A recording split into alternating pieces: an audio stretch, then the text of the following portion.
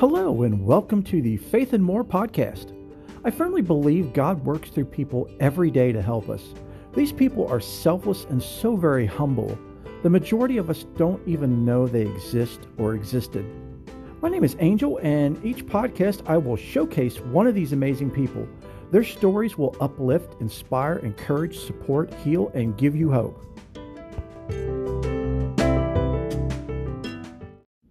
Hello and welcome to the show, everyone. If you're new to the show, thanks for tuning in. And if you're returning, thank you so much for returning. This week I'm going to share with you a little bit about Padre Pio, also known as Saint Padre Pio. Padre Pio is the first recognized saint that we will be talking about on the show. And I say that because I believe that everybody that we have talked about on the show and everybody we will talk about on the show are saints in their own way, shape, and form. So by referring to Padre Pio as a saint, I'm not taking away from anyone that we previously talked about or anyone that we will talk about. Each of them are equally important and have done many amazing things for many, many people. So before he was Padre Pio or Saint Padre Pio, his name was Francesco Forgione, and he was born May 25th, 1887 in Pietrelcina, Italy. He died on September 23rd in 1968 at San Giovanni Rotondo and was canonized by Pope John Paul II, who's also now a saint. So I should say Saint Pope John Paul II. He was canonized on June 16th, 2002. Padre Pio's mother and father were very devout Roman Catholics. They were illiterate, but they had memorized the Bible. I guess someone had read it to them and they had memorized it word for word. So, of course, they passed this on to Padre Pio at a very young age. He was known to literally see Jesus and his guardian angel at the age of 5, as young as the age of 5. So I guess I should put a note of warning here before we go any further, in that Padre Pio's story is going to sound quite fantastical, made up, illusion, not truth. However, it is historically documented on many levels, and not just by the church, but with many other organizations and people and government and all that as well, to confirm the trueness of his story. It's just that over the years, we've come to live in a world that no longer believes in the extraordinary or supernatural, where once upon a time it was commonplace and everyone believed in it. So again, just something to keep in mind as we go. So again, at the age of 5, Padre Pio would have everyday conversations with Jesus. He would also have everyday conversations with his guardian angel. And he was very well known for sending his guardian angel away. And what I mean by sending his guardian angel away, he would send his guardian angel to go help other people. Padre Pio was known as what they call a suffering soul. He was a person that believed he should suffer and that his suffering would help others with their suffering. It's all part of that walking with and walking like Jesus. So, Jesus suffered for us, for our sins, to absolve us from our sins and all of that. So Padre Pio was doing that as well. And it wasn't an arrogance by any means by saying, by me doing this, I'm like Jesus or better than Jesus. On the contrary, he did it all in private. And very few people knew about it at first. And it wasn't until the stigmatas appeared, which we'll get into in a moment, that kind of made it more of a public display, not by his choice. So again, at a very young age, he was very committed to his faith. And at the age of 15, he joined the Capuchin order and took the name Pio, in honor of St. Pius I. So Pio is Italian for pious. In 1910, the year in which he became a priest, he received the stigmata, which is the bodily marks corresponding to the wounds suffered by Christ when he was crucified. And that was the first time that those marks showed up on him, but they eventually healed. Now keep in mind, it wasn't just that these marks showed up on him. They actually bled, and they were extremely painful. So there was a lot of pain and suffering that went with this stigmata every time it appeared on him. In 1915, Padre Pio was drafted into the Italian military for medical service during World War I, but was shortly discharged because of his poor health. He constantly had poor health. Even as a young child growing up, there was always suffering going on. Again, him being a suffering soul, he was always going through and experiencing some kind of illness or some kind of pain. So in 1918, Padre Pio received the stigmata again, and it stayed with him until his death in September 23rd, 1968. There were many signs of him being a holy person or a saint, other than the stigmata. He was very well known to bilocate, which means to be in two or more places at one time. He also had an amazing gift of healing, which I'll share a story here in a little bit. And once his stigmata came and started becoming well known, as well as his healing abilities, people really started to pour in by the numbers, on going on pilgrimages to visit him and to see him, to be healed by him at San Giovanni Rotondo. So the first of two stories I want to share with you, and again, disclaimer, this could be considered fantastical. However, this has been historically proven and documented by several sources to be true. This was during World War II. The Allies, which were the British and Americans, had intelligence reported to them that the Germans were storing munitions in the San Giovanni Rotondo, and the order was given for it to be bombed. And of course, there was no notice given to the friars, and especially Padre Pio, who was there with the friars at the time too. He was one of them. Nothing was told to them that this was going to happen or when it was going to happen. So the Allies got in their bombers and got ready to go and took off on September 8th, 1943 to carry out this mission. So the soldiers and troops that were on these bombers were of various nationalities and religions. They weren't all the same religion or of the same nationality. Now keep this in mind as we go. So they're flying their bombers to bomb the Rotondo, and as they start to get to where they're going to drop the bombs, they see what they call a monk flying up towards them, waving them off. He didn't actually make direct contact. He was flying up towards them and was waving them off. Well, as these bombers were, and these pilots were, and their crew were seeing this and trying to decide what was going on in their minds, or figure this out, their planes automatically started to turn and go off course and go away from the Rotondo. And no matter how hard they tried, they could not get the planes to come back on course to fly over to finish the mission. So the bombers turned and went back home and reported it to their superiors, to which their superiors were like, "You guys are crazy. This needs to be carried out."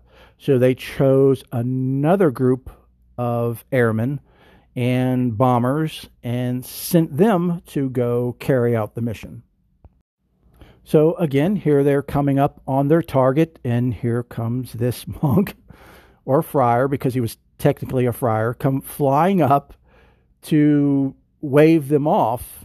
And once again, their planes start to go off course, and they're trying like mad to get the planes to go back on course and have no success, and end up going back home again to report that they weren't able to carry out the mission. And again, why? And please note that it wasn't just like the pilot and co-pilot that seen this, like the entire crew on all of these bombers witnessed this every time. So there were so many witnesses that actually witnessed this happening. So this time when the crew got back, again, now word's getting all the way up to a general, Bernardo Rossini, who was with the Italian Air Force. It's getting back to him that, his crew members and the Allied forces are seeing this monk in the sky, and he's waving off the planes, and the planes aren't able to stay on course and drop their bombs. It says here that many laughed in disbelief at these stories, but due to the repeated occurrence of the episodes, and always with different pilots, the general decided to intervene personally. He took command of a squadron of bombers to destroy what they believed was the German ammunition depot that was supposedly in San Giovanni Rotondo. So, what happened to the general's mission and his flight? Well, as they get closer to the target, they see the monk again come flying up into the sky, waving his hands at them. But this time, what happened was they went ahead and tried to deploy the bombs, and the bombs would not deploy. They kept trying to make them. And these are several bombers, not just one. They gave the orders to. The bombs would not deploy, and once again, the planes turned and went off course. This time he allowed them to fly over, but the bombs would not drop on the Rotondo, and the planes diverted on their own or by his divine intervention, and they weren't able to complete the mission. So I guess intelligence finally got around to telling the general and the Allies a little bit more information about San Giovanni Rotondo, and that, they started talking about this friar, Padre Pio, who had the stigmata. Again, they didn't have pictures of him or anything like that, so they didn't know who he was, but again, this was just speculation. So at that point, the missions to go and bomb the Rotondo, it was stopped. It wasn't done anymore. But everybody that witnessed it and was involved in it made mental notes, mentally and verbally, to each other, that as soon as they got the opportunity, they were going to go there physically and check it out. So when the war had ended, the general and a group of the airmen and troops that were in the bombers all got together, and they went to San Giovanni Rotondo. Now, again, remember, they had not seen any images of Padre Pio, didn't really know who he was other than, what the intelligence officers had told them, a little bit of information. So they get to San Giovanni Rotondo, and they walk in, and there's a group of Capuchin friars that are there and standing there, and they look and they see Padre Pio, and they instantly recognize him as the monk that was flying up to them and stopping them from doing their bombing. But before they could say anything to them, Padre Pio walks up to the general and puts his hand on the general's shoulder and says, "So it was you who wanted to kill us, Saul."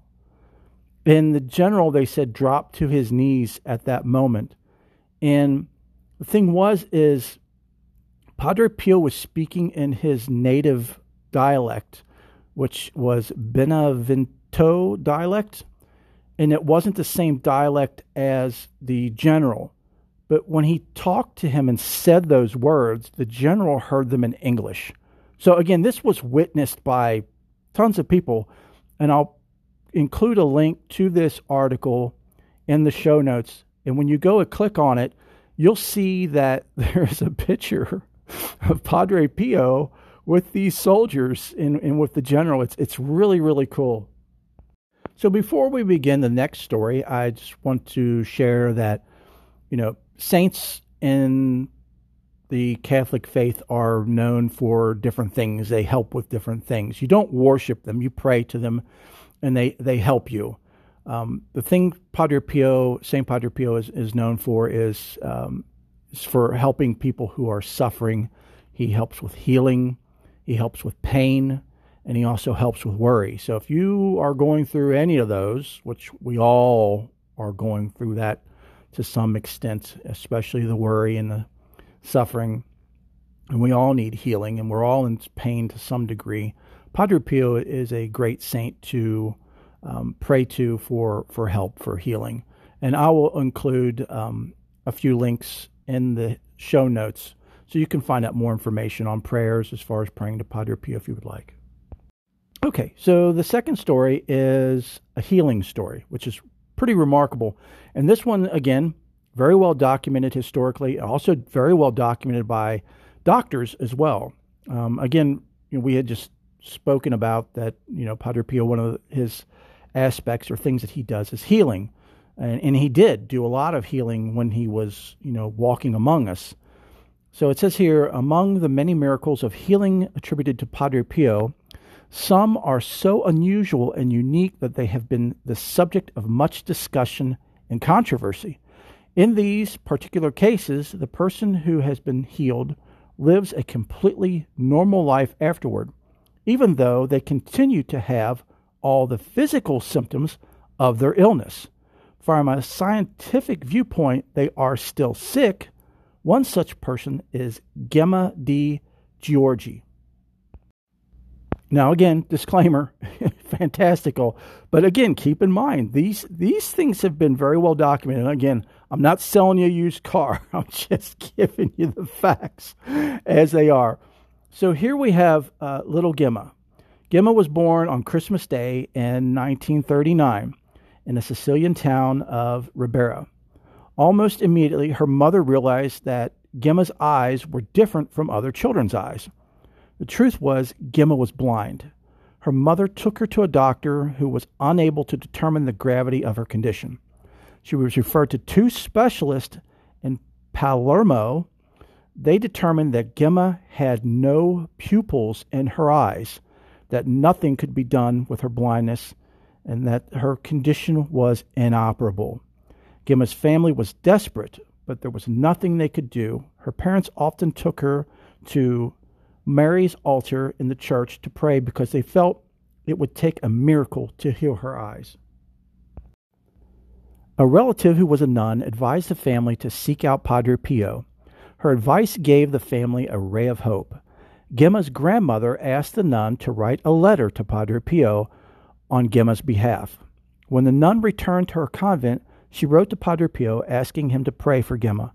One night the nun saw him in a dream. Padre Pio asked her, "Where is this Gemma for whom so many prayers are being offered that they are almost deafening?" In her dream, she introduced Gemma to Padre Pio, and he made the sign of the cross over her eyes. The next day, the nun received a letter from Padre Pio in which he wrote, "Dear daughter, rest assured that I will pray for Gemma. I send you my best wishes." So remember the bilocation thing I was talking about earlier, where Padre Pio could be in other places at one time.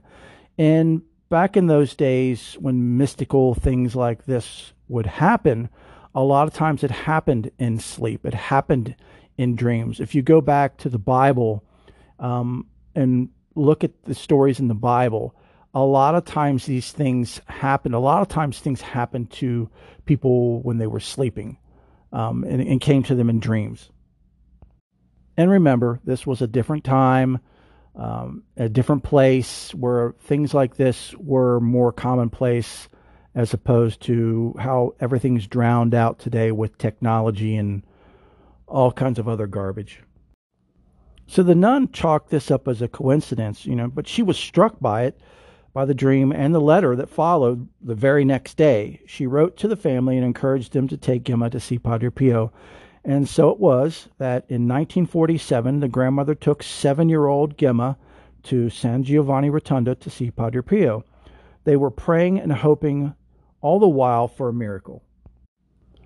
On the trip from Sicily to San Giovanni Rotondo, Gemma's eyesight began to mysteriously function. About halfway to their destination, Gemma began to see the sea, a steamship, and she told her grandmother. At Gemma's words, her grandmother, as well as other friends who were accompanying them, all began to pray. Nevertheless, the trip from Sicily to the monastery was very long and difficult. Gemma's grandmother was still preoccupied with the idea of seeking Padre Pio's intercession regarding Gemma's eyesight. At San Giovanni Rotondo, in the midst of a large group of people, Padre Pio singled Gemma out and called her by name. He heard her confession, and even though she made no mention of her blindness, he touched her eyes with the wounded part, the stigmata part, of his hands, tracing the sign of the cross. At the end of the confession, as he blessed her, he said, "Be good and saintly." So isn't that something? As she's, the nun has the dream that Padre Pio comes to her and says, don't worry about it, she'll be fine. And as the girl's making her way, her eyesight's starting to come to her and she's starting to see. But the grandmother is so focused on, we still got to get there. We still got to see him. And then when they get there, there's so many people there. There's like thousands of people that would make pilgrimages daily to go to Padre Pio. He was very well known for meeting with people and hearing their confessions and healing people like for 12, 13, 14 hours a day, every day. It just went on and on and on. So, here these people are amongst thousands of people, and he not only singles Gemma out, sees her and calls her, he calls her out by name to come to him. And bless her little heart, she was so excited to be there in his presence and to talk to him and offer confession that she forgot all about the main reason why she was there. I guess because she could see now, a little kid, 7 years old, her eyesight's no longer a problem for her. So she's moved on. Kids aren't like adults where we hang on to everything. She had moved on. But Padre Pio knew what was going on, and he still, did what he did in the dream. He did it physically there, and with, his stigmata and blessed her eyes, and told her to live a saintly life. But then poor little Gemma gets back to her grandmother, and this is what happens. So the grandmother got upset with Gemma. She was really angry. Here we came all this way, and you had your opportunity, and you blew it. You got up there, and you didn't say anything about your eyes. Poor Gemma. Could you just imagine everything she's going through? She's now seeing for the first time in her life. Could you imagine just the sensory overload alone of not ever seeing, and all of a sudden now you can see, and all of this information is flooding into your mind and your brain's trying to compute what is going on. Or it could be that when she saw, because I've seen that a lot of times too in healing, is when someone is healed, say, for example, like you've never seen before, when they heal them and they're able to see, their mind instantly connects and they can interpret everything, and there's not that sensory overload. But anyway, regardless of what the situation is here, Gemma's grandmother's going off on her. So again, the grandmother was upset that Gemma had forgotten to ask Padre Pio for the grace of a healing while she was in the confessional, and so she began to cry. Then Gemma became upset, and she began to cry as well. And the grandmother went to confession to Padre Pio, and in her own words she said, "I asked the grace for Gemma, and I told Padre Pio that Gemma was weeping because in her confession with him she had forgotten to ask for his grace.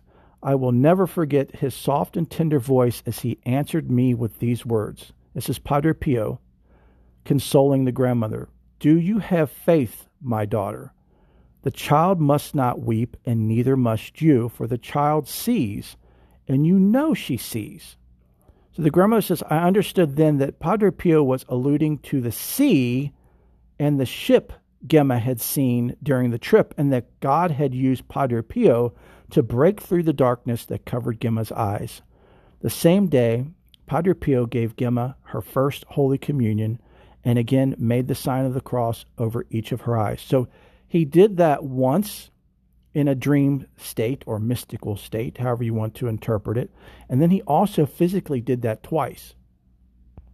Okay, so at this point, I'm sure there's a lot of people out there saying, that's malarkey. This is made up. This isn't true. Okay, here we go. When Gemma returned to Sicily, her eyes were again examined by a specialist. The doctor tested Gemma, held up various objects in front of her, and she was able to see each one of them. She was able to count the doctor's fingers at a distance of 16 feet. Okay, so that answered my question there. How could Gemma count if she hadn't done that before? How could her eyes in her mind work together? Okay, maybe you figure it out. So Gemma, even though without pupils, she still did not have pupils, had eyesight. She could see. The doctor declared that Gemma's eyes were in no condition to see. There was no medical explanation for it. Many doctors from all over Italy requested to examine Gemma's eyes. This extraordinary cure and the prophecy preceding it aroused enormous interest in the Italian press during the summer of 1947. Gemma's sight continued to improve, and she was able to go to school, learn how to read and write. She was able to lead a perfectly normal life. Okay, so at that point, she hadn't been gone to school, so how could she count the fingers? See, again, with the cure or the healing, the mind and the eyes work together. To me, it's just very, very interesting, very astounding. So an author by the name of Clarice Bruno wrote a book called Roads to Padre Pio.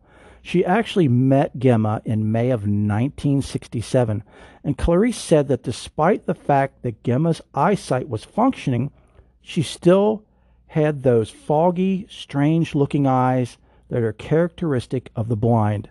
Clarice told Gemma that she was writing a book about Padre Pio and wanted to include her story as one of the miracle stories. And Gemma asked Padre Pio for permission. So she asked Padre Pio for permission to, consent to share the story. And she did this personally, actually went to Padre Pio in 1967. And this was a year before he passed away.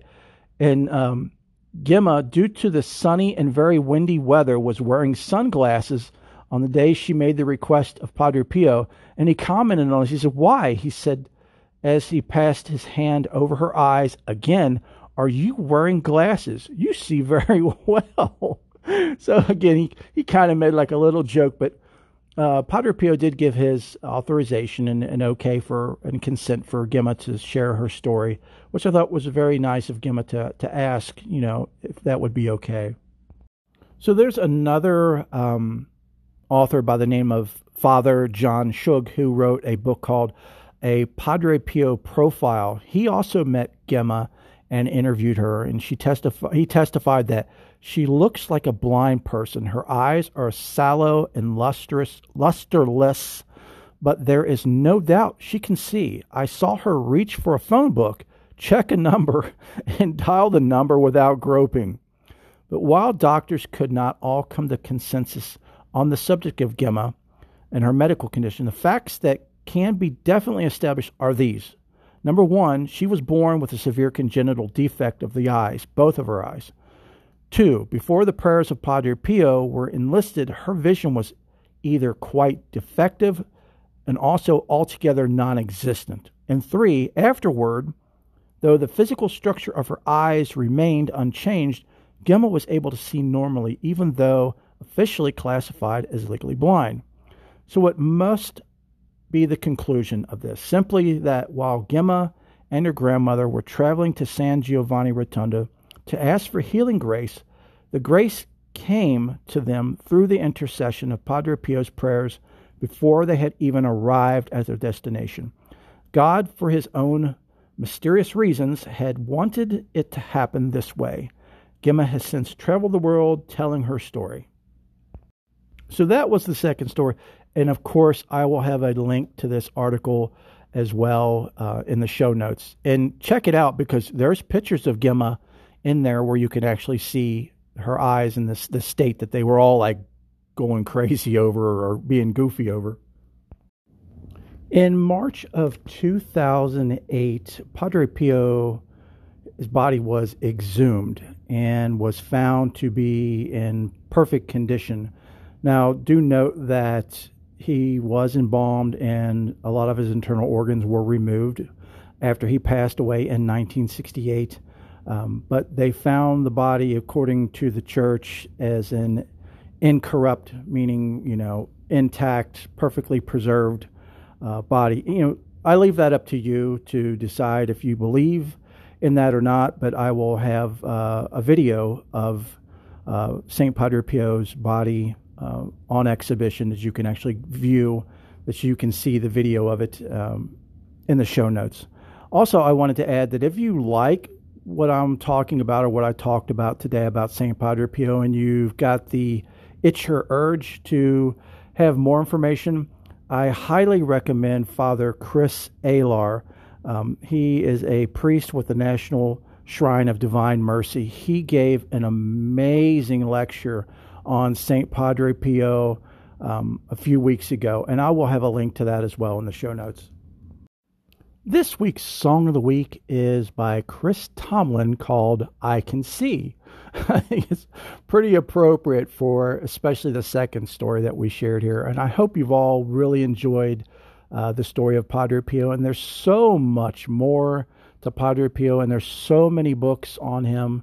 And as I said, in the show notes, I'll have some links in there for some information if you guys want to check out the articles or check out more on Padre Pio. And also, there will be a link to the Song of the Week as well in the show notes. I'm always open to suggestions for the show, and you're always welcome to contact me. There's two ways you can do that.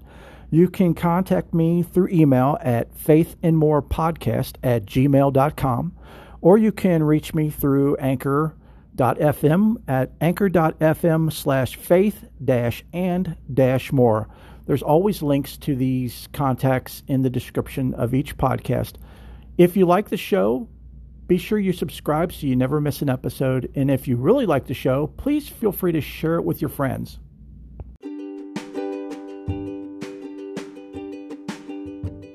Thank you all so very much for tuning in and listening. I'm so looking forward to seeing you all again. But until then, lots of love and blessings to each of you.